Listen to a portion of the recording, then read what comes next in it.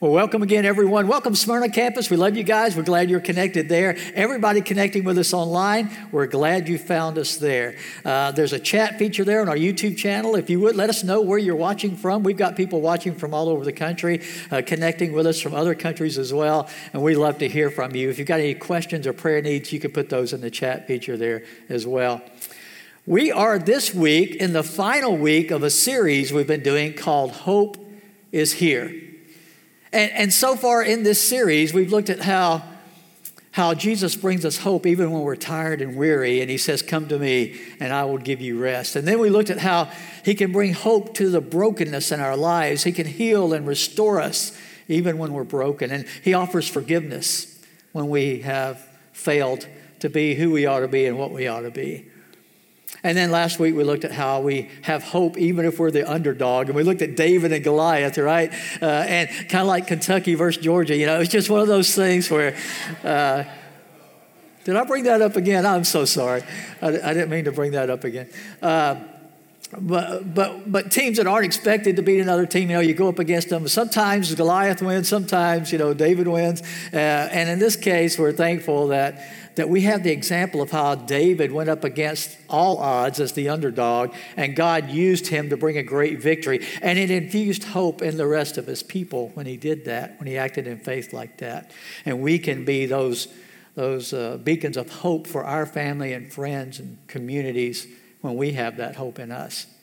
Well, today we're looking at the last one, which is hope for the doubter.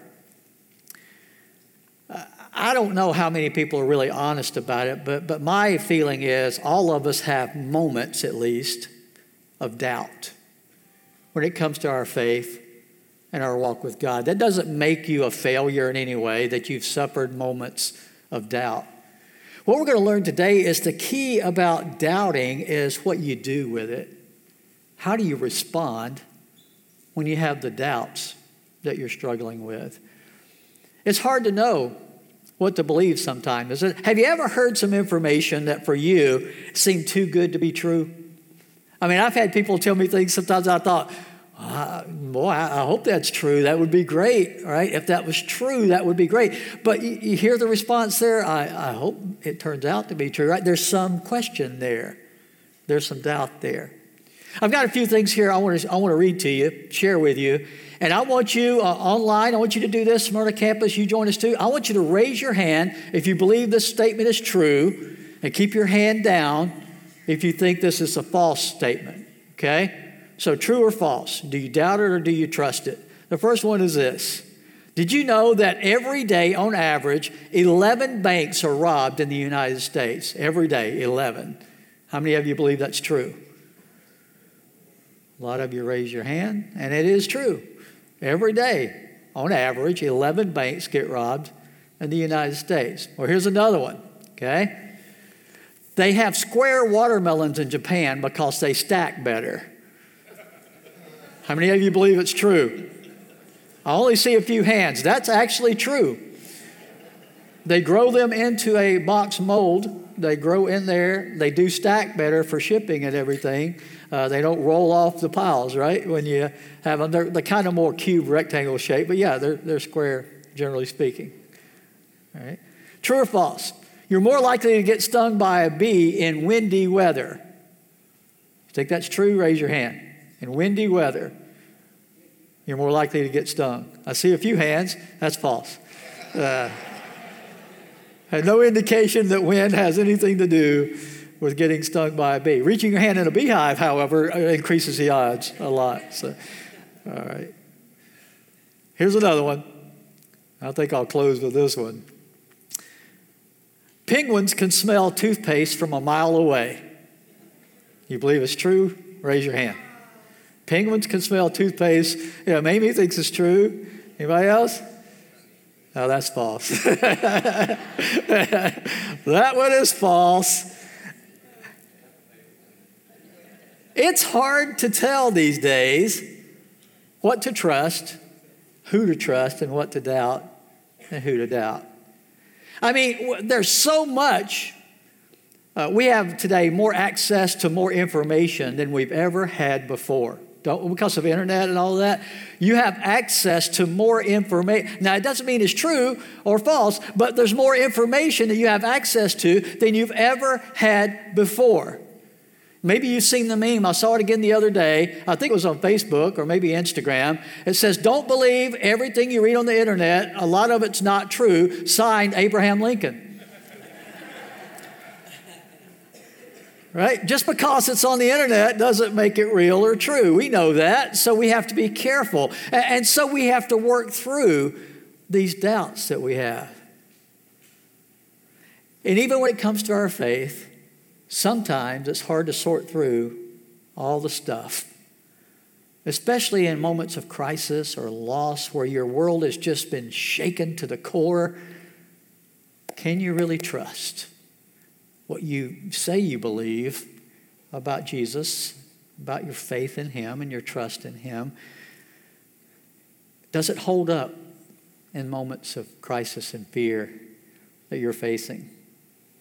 Or if you do have doubts, how do you handle it when you do? Well, in the example we have today, we see that we're certainly not alone in this struggle. After Jesus was crucified, remember, the disciples saw Him be beaten and nailed to a cross. They saw His dead body taken off the cross and put into the grave, and they sealed up the grave. And after seeing all of that, like Thomas said in the video we saw earlier, the guy playing Thomas, we give him, I think, a bad rap. We call him Doubting Thomas, but every one of them doubted in those hours following the crucifixion. Every one of them. You know what it says they were doing? Hiding in fear in the hours after the crucifixion. I mean, when you witness something like that, it shakes you to your core. This is their rabbi. This is their teacher. This is the one they left everything to follow this man. And they believed him to be the Messiah, the deliverer, the one who would issue in a new kingdom where he would rule forever. And now they see his dead body be put in a grave. Don't you think that might stir up a little doubt? Maybe we didn't really understand. Maybe we misunderstood what he was saying about his kingdom and about being a king. Maybe he wasn't being truthful with us about all of that. I mean, how could a dead man deliver on those things? It never happened before, right? Why should we trust that it's going to happen this time? Well, a week before Thomas got to see Jesus, the other disciples were in this upper room, and Jesus appeared to them after he had resurrected. And I want you to understand, if you go back and read it in the gospel accounts, he showed them already his side and his hands. All the other disciples had already seen it.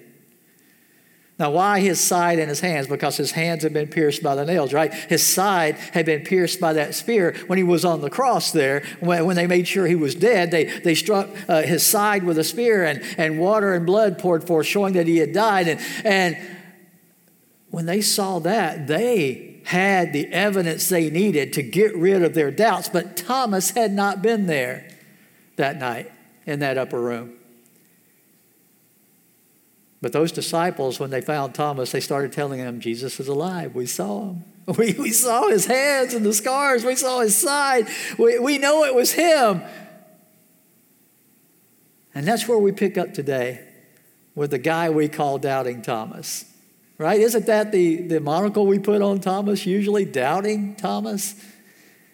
I've said for years, I think it's a bad rap because he's not the only one. But why does he get the one, right? The one that we call Doubting Thomas. Because the others doubted until they saw it too. Just like Thomas. Well, we're going to pick up here in John's account of this in John chapter 20. We'll pick up with verse 24.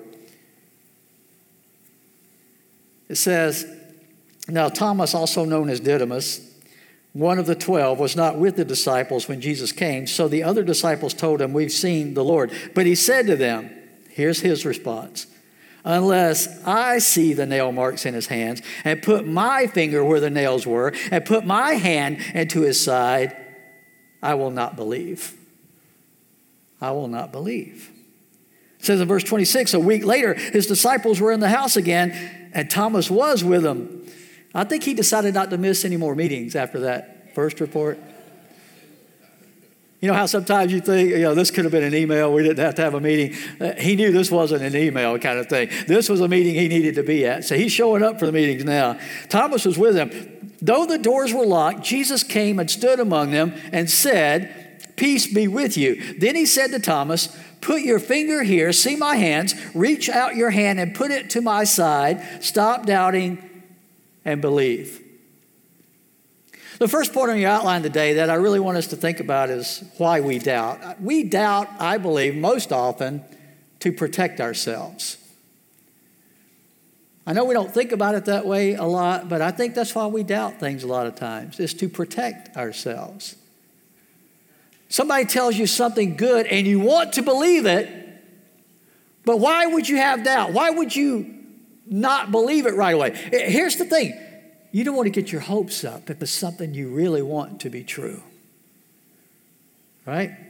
You don't want to get your hopes up yet until you can check it out a little more, until you can know for sure that it's true.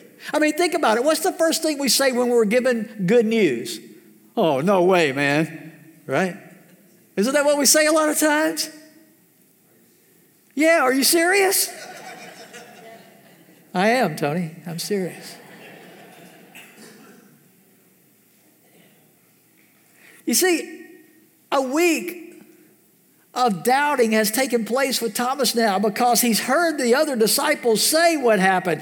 And believe me, after leaving everything and following Jesus for 3 years and having him mentor him for 3 years, more than anything, he would love to believe that Jesus is alive. But man, more than anything, he doesn't want to get his hopes up and be hurt and let down again.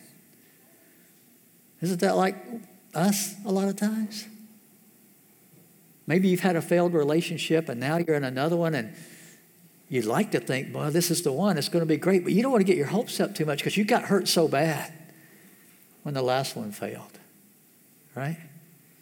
It's hard to start trusting again when you've been hurt or let down or suffered loss, isn't it? You might get that job this time, your name's on the list, and you were on the list before and it didn't happen. So everybody says, "Oh, you're a shoo-in this time." Well, do you want to get your hopes up too much? Maybe not, because you've been let down before, right? You see how this works? We have doubt, and we use it to protect ourselves. We think we're protecting ourselves from getting hurt again.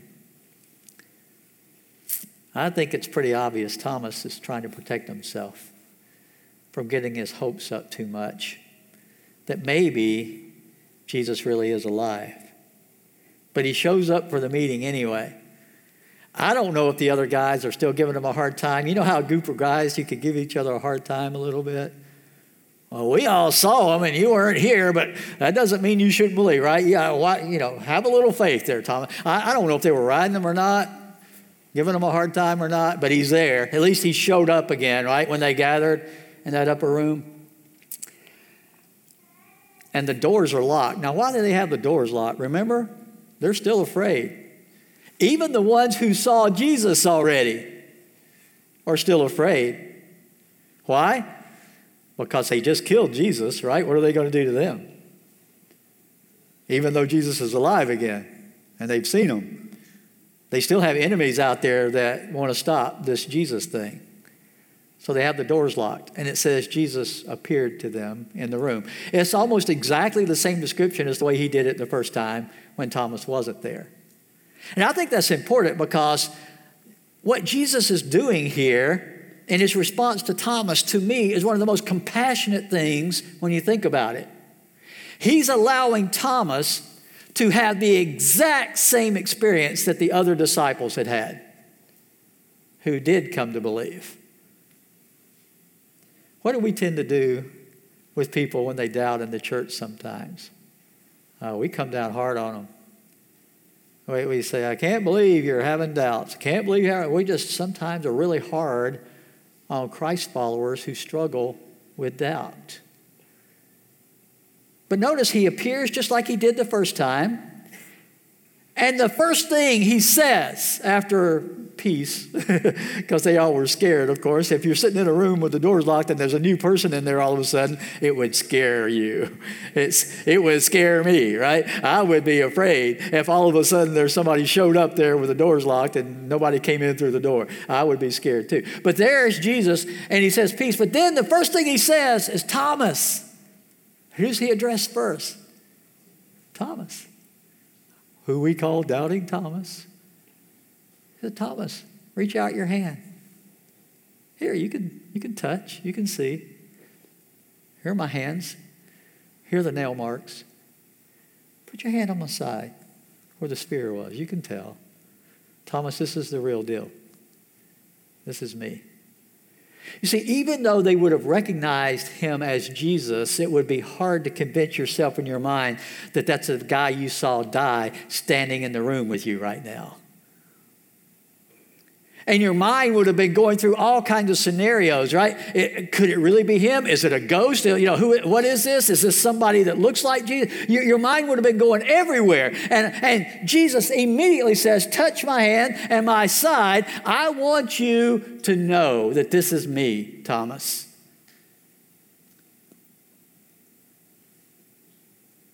You see, I think Jesus understood better than anyone that Thomas had just been trying to protect himself with his doubt.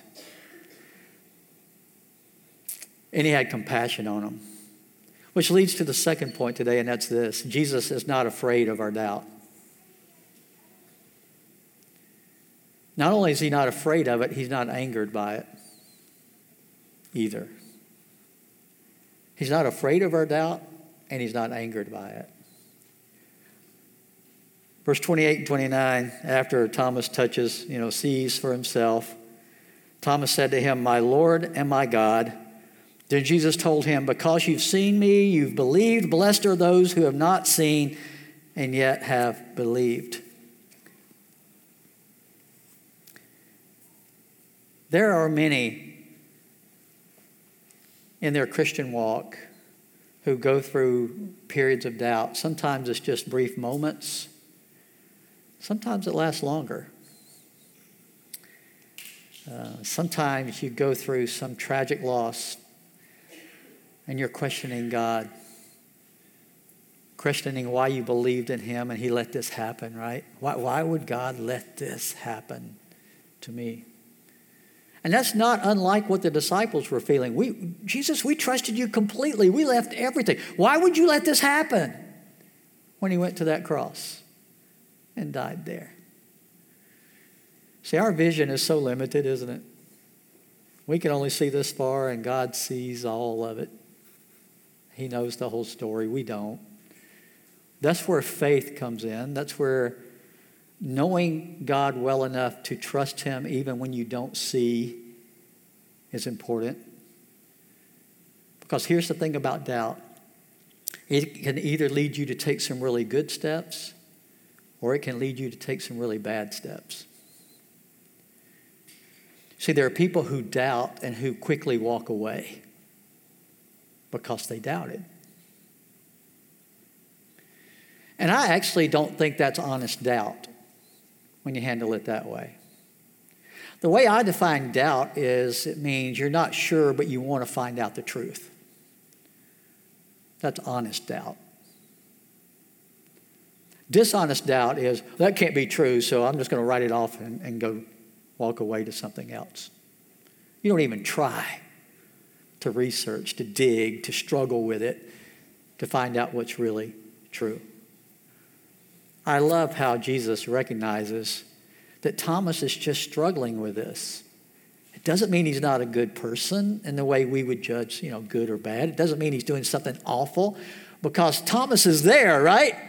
He hasn't walked away. He has doubts, he has concerns, but he hasn't walked away. He's still there to see Jesus when he shows up in that room.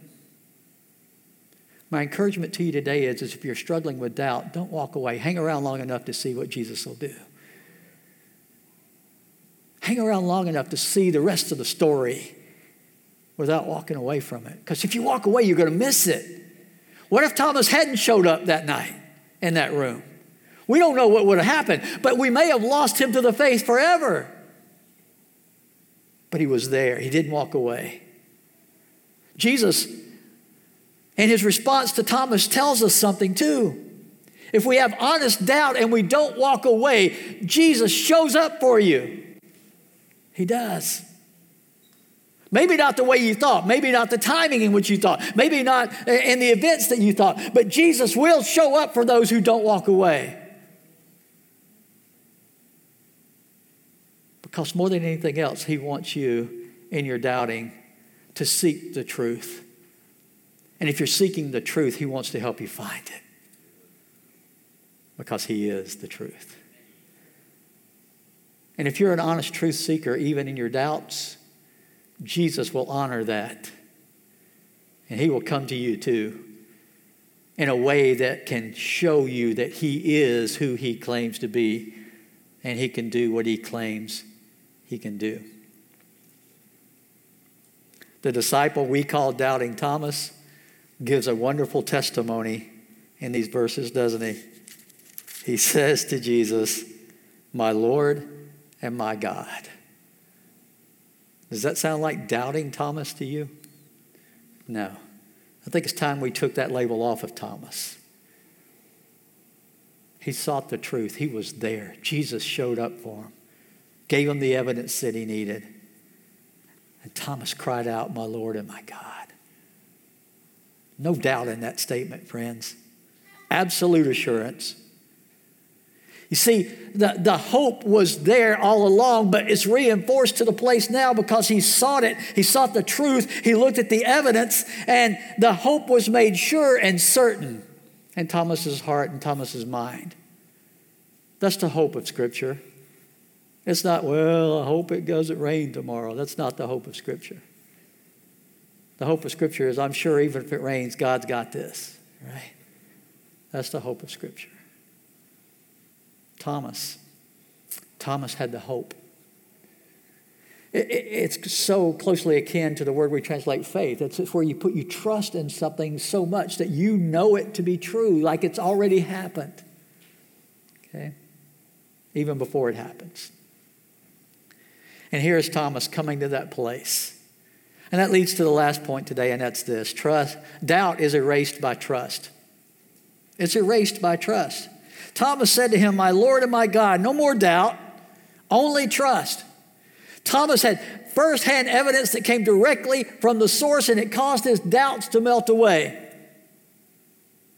But Jesus says, "Oh, well, Thomas, that's great, and you've believed, and I love that, but blessed are those." You see, Jesus immediately shifts from Thomas and that group of disciples to you and me. He immediately shifts to us. He said, "Yeah, but man, blessed are those who have not seen and yet have believed." I wasn't in that room, were you? No. I didn't get to put my hand on his hand and see the scar or place my hand on his side in that room. But you know what I do?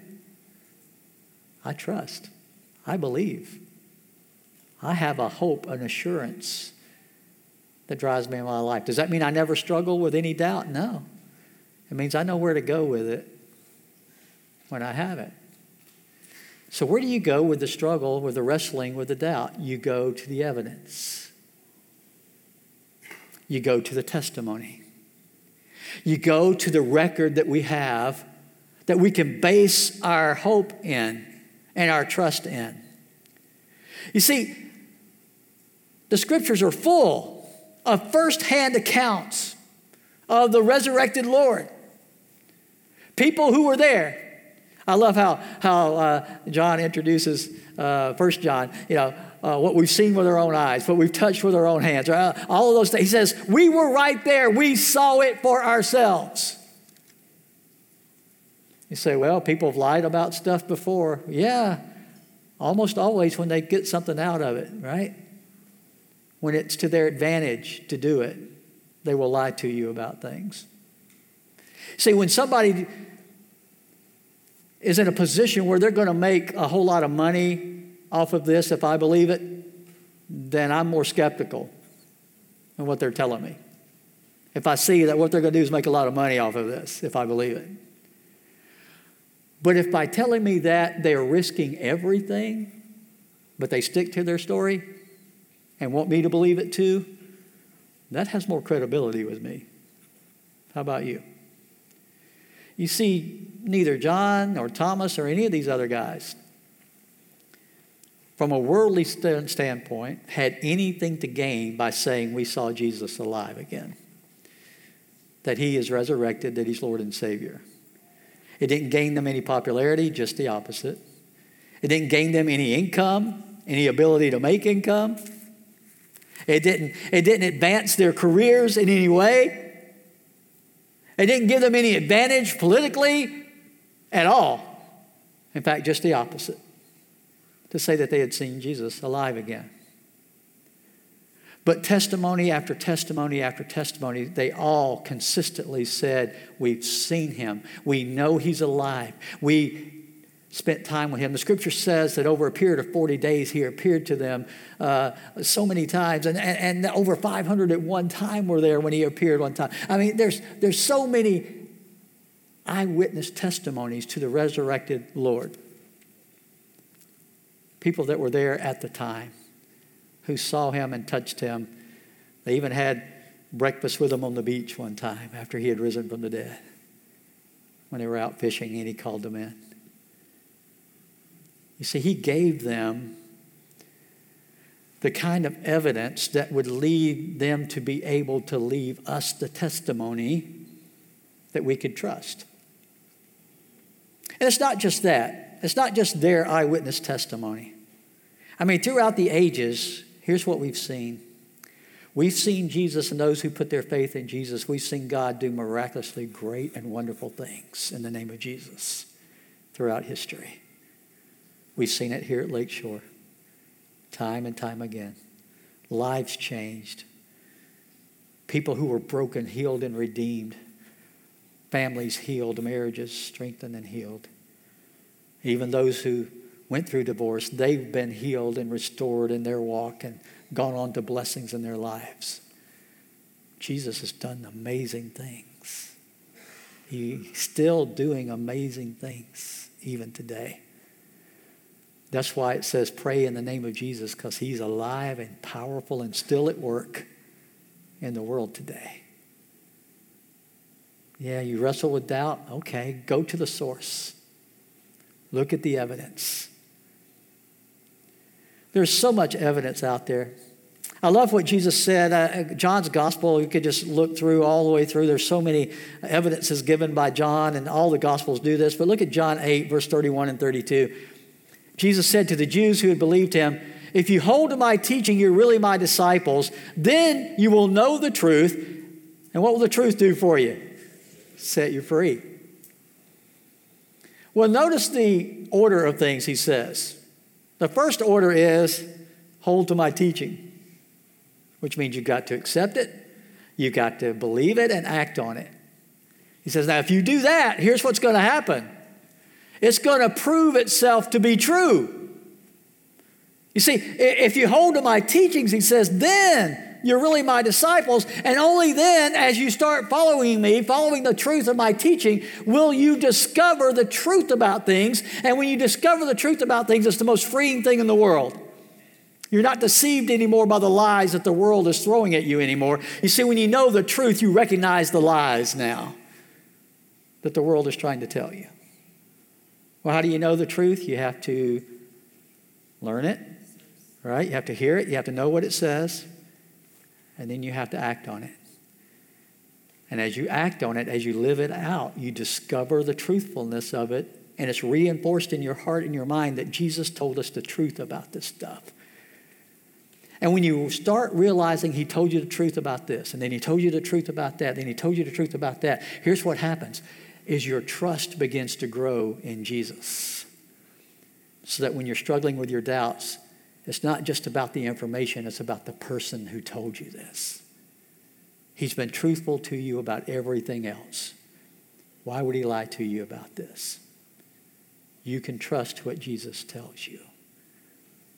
And it will set you free from where doubt could take you if you were to let it control you and cause you to walk away. Later on in John chapter 14, Jesus is talking to his disciples, and he knows they're about to witness all the stuff that's about to transpire, where he's going to be arrested and crucified. He knows they're going to be, just shocked by everything that's happening. So he tries to reassure them in verse 1 of John 14, do not let your hearts be troubled. You believe in God, believe also in me. So what's he telling them to do? Trust, believe, right? Then he says this, my Father's house has many rooms. If it were not so, would I have told you that I'm going there to prepare a place for you? And if I go and prepare a place for you, I'll come back and take you to be with me so that you also may be where I am.